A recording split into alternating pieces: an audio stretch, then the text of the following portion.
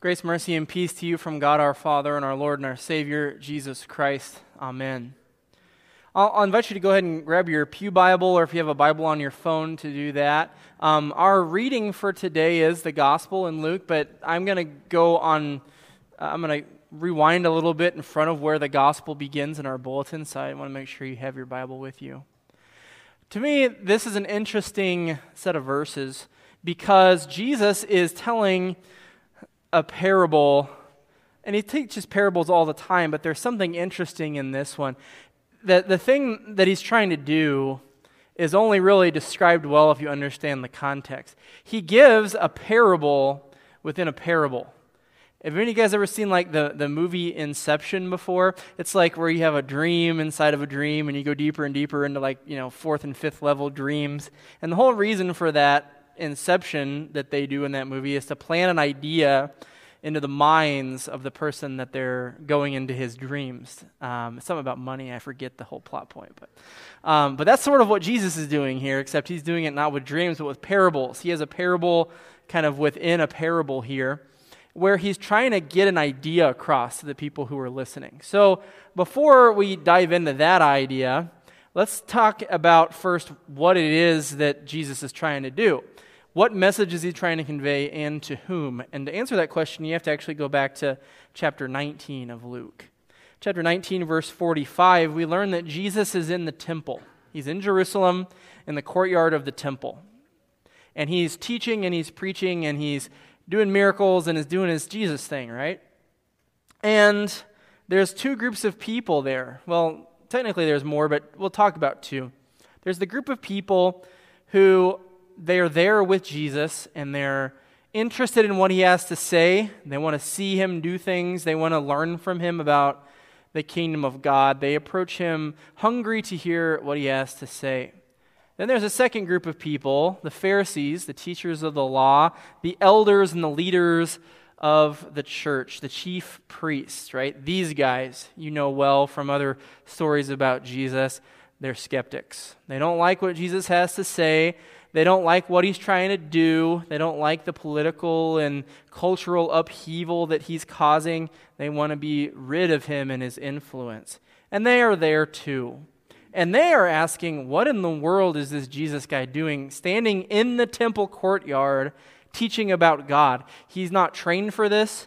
He doesn't have a certification to do this. He's not a priest. He's not a Levite. He's not a Pharisee. Why is he talking about God in the holy place? And so that's kind of what they question him about.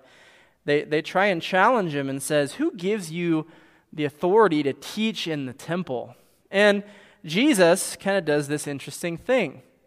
Instead of answering the question, he asks them a question. He says, I'll answer that question if you can answer this question. Where did John's authority to baptize come from? Okay? And the Pharisees, they have an answer, but they don't want to give it. Their answer is, well, it comes from man, of course, because they don't want to acknowledge, like we do, that John was sent by God to prepare the way for Jesus. And so they think that John's authority was a false authority, but they also know that the people who were there, who were hungry to hear Jesus, were also hungry to hear what John the Baptist had to say, and they followed him, and they thought he was from God, and so they couldn't just outright say, oh, he's from man, because they would have gotten, run out on a rail by the people who were there. Okay, they would have gotten chased off. And so they don't answer the way they want to answer, and they can't answer in the negative either and say, well, John's authority comes from God, because then Jesus would be like, well, John said some stuff about me, so if John's from God, maybe, you got your answer there. But they don't answer back, and they say, well, we don't know. And Jesus says, well, if you're not going to answer me, then I'm not going to answer you. And then he proceeds to answer them, but not directly. He does so indirectly. He tells them where his authority comes from, not by saying, my authority comes from God, but by telling a parable. And so he enters into this parable, and this is where our reading picks up, the parable of the tenants. He goes and he says to the people, both groups of people, the Pharisees and the skeptics and the chief priest on one side and the hungry people ready to learn from Jesus on the other, he says this parable. There's a man who planted a vineyard. He owns a vineyard. Okay? I'm not going to read every single verse here word for word because we just did that. I'm going to kind of paraphrase it as we go. So the man owns the vineyard, and he is hiring or has hired some tenants, some people to oversee, take care of the vines, keep animals and critters and bugs away, and make sure that the crop is ready to harvest when the season comes. And then he goes away. He kind of leaves the vineyard to go, to do its thing in the background while he does other things.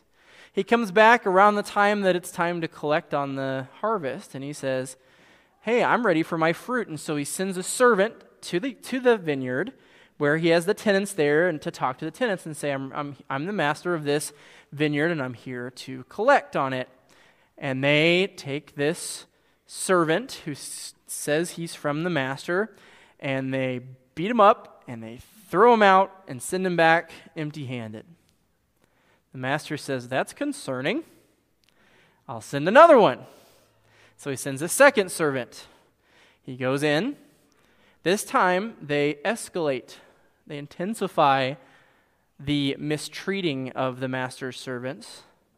And they don't just beat him up, but they actually treat him shamefully. They mock him. They do unspeakable things to him, and then they kick him out and send him away empty-handed. And the master says, that's really not good. Maybe I'll send a third.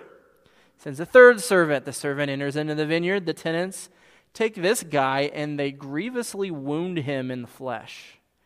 And then they kick him out and send him away empty-handed. And you would think that the master of the fields at this point would get the point that they're not going to listen to him. So he says, I'm going to go get rid of these guys. No, he doesn't do that. He says, I know what I'll do. I'll send my one and only beloved son to these guys. Maybe they'll listen to him. Now, it sounds absurd to some degree, but this shows the kind of love that God has for us, right? Remember, this parable is a parable, but frankly, this parable is not hard to decipher what's going on. There's some parables where you can dig and dig to get to the meaning. This one, that's like right on the surface. Who's the guy who owns the vineyard? It's the big guy. It's God, right? Who's the son? It's the son, right? Who are the tenants? Well, the vineyard itself is God's promise to his people, so the tenants are the people who keep that promise, so that would be the people of Israel, right? Who are the servants who are sent? Well, they are the prophets who come carrying God's word to tell the people who are tending the garden, the Jews, to get their situation right, get with God, repent, be forgiven, receive his good gifts, and repeatedly they deny the prophets. Okay? It's not a really deep parable by any stretch of the imagination. It's pretty simple. So simple, in fact, that in the end, the Pharisees know exactly who Jesus is talking about. Okay? So, we get to this point, and the owner of the garden says, I'm going to send my beloved son. Maybe they'll listen to him. So that's Jesus coming into the world. He's prophesying about the kind of death he will die, where he goes into the garden, into the vineyard, to collect the fruit of the people, to collect the fruit of the lives of God's people, to say, you are created for a purpose. What's the purpose? To make good fruit. Instead of making good fruit and giving it to God, what the people in the garden do is they kill him. They take him outside the city and they kill him. They take the Son of God, they take him outside the city, they nail him to a tree and crucify him. It's very clear to us, but they would have had to go, that's strange, I wonder what that's all about, when Jesus first told this. They think by killing him, what will happen is that they will inherit the master's vineyard for their own. How absolutely ridiculous is this? I know. I'll go kill the son of a Fortune 500 company and then I'll be, right as rain, right? How absurd is that? That's not how inheritance law works, right? If that was the way it worked, we'd be basically like in the Thunderdome constantly trying to figure out how to, get more weapons to defend ourselves and get rid of as many rich people as possible. That'd be absolute misery. And that's obviously absurd, not the way that it actually works at all. But these people are so twisted. These tenants are so twisted, so sinful, so wicked, they think this is going to happen. And it's not. They're deluded. Okay? And so Jesus gets to the end of this and says, he kind of invites us as the hearer to step into the shoes for just a minute of the vineyard owner. What would you do at this point? You have no one else to send. You sent your servants, you sent your own beloved son, and they all rejected them. They all rejected them even to the point of killing the son, so what do? Well, the sensible thing to do in verse 16 is he will come and he will kill those tenants and give the vineyard to others. At this point, we finally hear something back from the crowd. They didn't chime in when the first servant was abused. They didn't chime in for the second or third. They didn't chime in and say how ghastly it is when they kill the son. We have to get all the way to the point now where they receive the threat of the parable. The threat of the parable is that the people of God are so wretched and twisted and sinful, and they've rejected his messengers, and they're prepared to kill his son very soon. And the thing they're upset about is that the garden owner, the vineyard owner, might have the absolute audacity to kick out the tenants and find other ones. And so they say, God forbid that the vineyard owner would find another person to tend his garden other than the person who killed his son and sent his servants away. That's the part that they are offended by because they realize what this means. They realize this parable is not that deep, that they're the ones who, as the people of God, are tending to the garden, and they're getting ready to be evicted. And that the message of God's covenant promise is about to be extended to people beyond just the cultural, ethnic Jewish people. That's what they're offended by. By no means should God do that. By no means should God send the promise onward to others.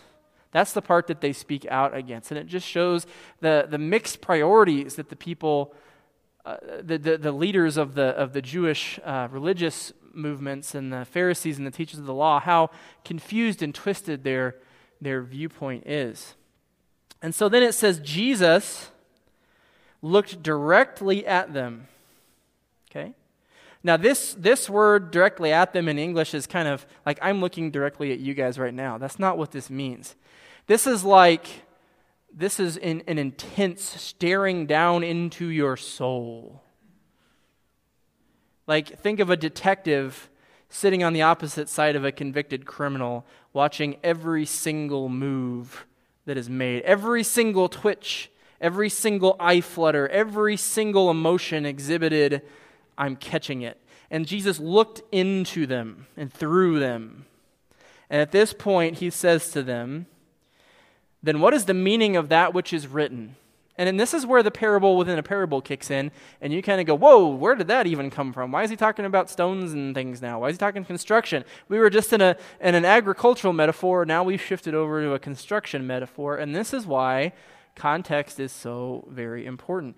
Jesus is speaking to a group of Jewish people who know the prophet Isaiah. And Isaiah has a prophecy, or a parable, very similar to the one Jesus just told, where God prepares a vineyard to produce good fruit for his people. Before he sets up the vineyard, he cleans out the rocky rubble to make way for smooth, fertile soil to grow crops in. And he takes stones and he throws them out, and one of the stones that's rejected or thrown out is the cornerstone. So in this next section, he says, what is the meaning of that which is written? And then he quotes the psalm, which refers back to that parable, that says, the stone that the builders rejected has become the cornerstone. Okay? It's become the cornerstone. And this is where it shifts from an agricultural metaphor to a building one, where we see that Jesus is saying here something powerful about what they just objected to. They just objected to the fact that God might have the audacity to change his plan of salvation to go through the people of Israel and extend it outward to all of the nations. And Jesus is saying, what then is the meaning of this, that the stone the builders rejected has become the chief cornerstone? He's looking into the eyes of those who would accuse him of lacking the proper authority of God. And he's showing through his absolute authority in the Word that he is that chief cornerstone. And then he looks at all the crowd, those who are hungry to hear what he has to say and those who have no interest in it and want to get rid of him. And he says these words in verse 18. Everyone who falls on that stone will be broken to pieces, but he on whom it falls will be crushed. And you say, what does that even mean? Does that just mean everyone is doomed? Are those really our only two options when we come into contact with Jesus, the chief cornerstone of our faith? That we are either broken to bits or crushed underfoot? Yes, actually. That's challenging. This is why that parable within a parable actually shows the teaching of Jesus' authority. Jesus is an immovable, massive, implacable, unchangeable stone. He does not bargain. He is not neutral. He can't be changed or convinced to change. He is absolute in his authority and in his power. A massive stone that when we contend with it, we can't win. We can't do anything with it. We are either crushed by it or broken upon it. And this is really interesting language, and it doesn't make sense until you go back and realize there's two groups of people Jesus is talking to. He's talking to the Pharisees. He's talking to the people who are ready to listen and learn from him. And he's talking to us as well, and hopefully we're in this camp, ready to learn and hear from him, and not this camp, people who are skeptical about his authority. Because that's exactly why he gave two options. When we see a massive stone, there's two things we can do. We can either try and contend with it and say, move, and be stubborn and say, this is my way of doing things. I want to do things the way I plan. I want to exert my own authority over my life. And in that instance, the stone itself crushes us. It obliterates us.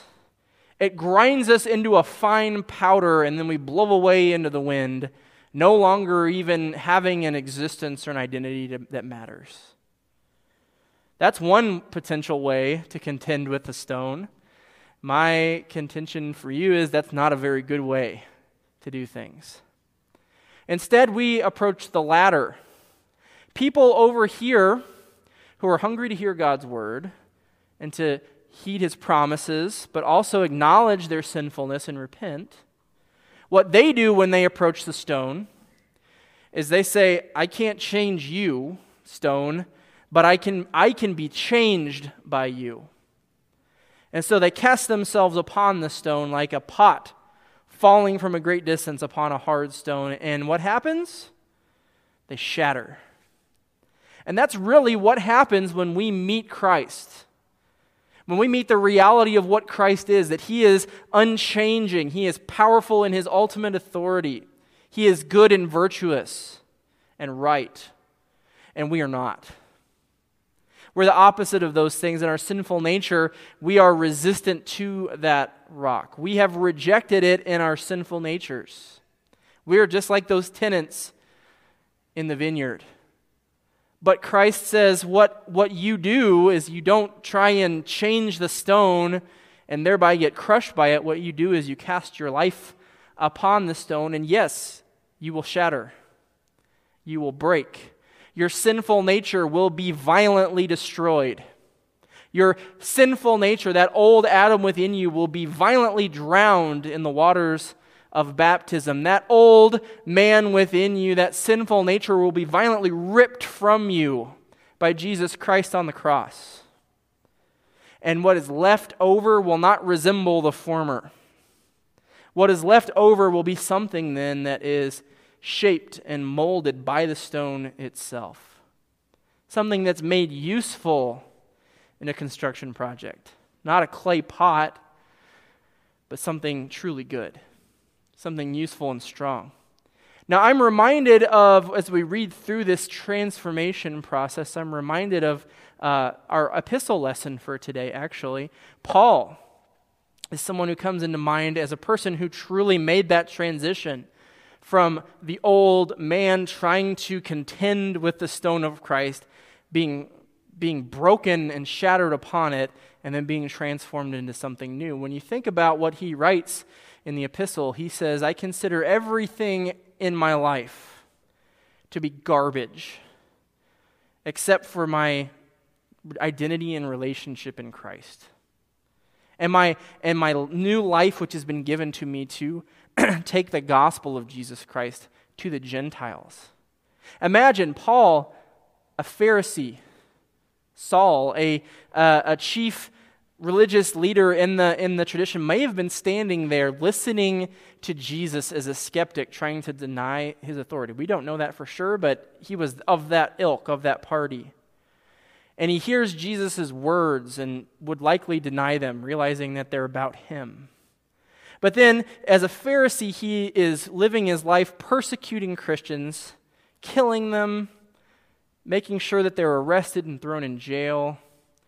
And along the road, he hits the cornerstone, and he shatters upon it. Everything about his life, his identity, his education, his intelligence, everything that he was, this young, up-and-coming religious leader amongst the Jews, ended. It was broken, shattered, and scattered. And then, as he's on the road and Christ says, Saul, Saul, why are you persecuting me? Everything changed for him. He went blind, he was healed, and at that moment he was changed. Christ reformed him, fashioned him into something that was new, something that no longer resembled the old man, but instead was a new creation. And he took the message of Jesus Christ and fulfilled the part that he might have argued about and said, by no means should that be the case. God forbid that he would carry the good news of salvation through someone else, some other tenant in the vineyard. God forbid that should happen. Now Paul is the chief leader of that movement of trying to introduce God's gospel promises to everyone else around the whole world. He's at the forefront of that mission, and he's living his entire life and his entire identity and purpose are towards that goal. That's life transformation. After my 8 a.m. service sermon, Russ came up to me and said, that reminded me of something too, and it was good enough that I was like, let's put that in the sermon. That's good. So in the first season of the television show The Chosen, if you've seen that, raise your hand. There is a scene where Mary Magdalene has a conversation, I think it's with Nicodemus, the Pharisee, and Nicodemus had seen Mary Magdalene as a demon-possessed woman of ill repute who had no hope, no future, was utterly destitute and broken. Sees her a couple of days later, and she is completely new, completely changed, has hope. Her life looks different. She is made a new creation. And he says, what happened to you? And this is her response. She said, I was one way, and now I'm completely different. And the thing that happened in between was him. Mary was that way. She had a life that confronted the solid rock, the cornerstone of Christ, and her life was shattered upon it. It was broken on that rock. It was changed, and then it was made new into something different and good. And that is what we as Christians are called to do, this process of putting to death the old man by repentance, by confession. We confront the cornerstone of Christ. We acknowledge we cannot change or move him. We cast ourselves upon him. We cast our hopes and our dreams, our lives, our very identities upon him, and he reshapes them into something good.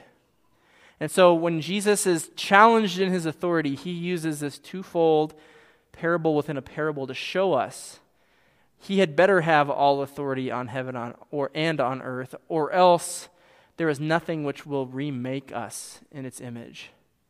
We are the church. Christ is the cornerstone. He changes our lives and makes us into something useful, a building material, a stone to be added to support all the others. Amen. Let's pray. We thank God. Thank you, God, for your goodness to us. And we pray that you would simply remind us of your promises to us, that you would help us to approach you humbly, that we might be changed by you, that our old nature and our sinful ways might be put to death, destroyed violently, broken upon the cornerstone, that it might be made into something new in your image. And so we give you thanks this day that you do not abandon or desert us, but rather that you have won it all for us. Won salvation, forgiveness, and a new life in you. We pray this all in Jesus' name. And all God's people said, Amen.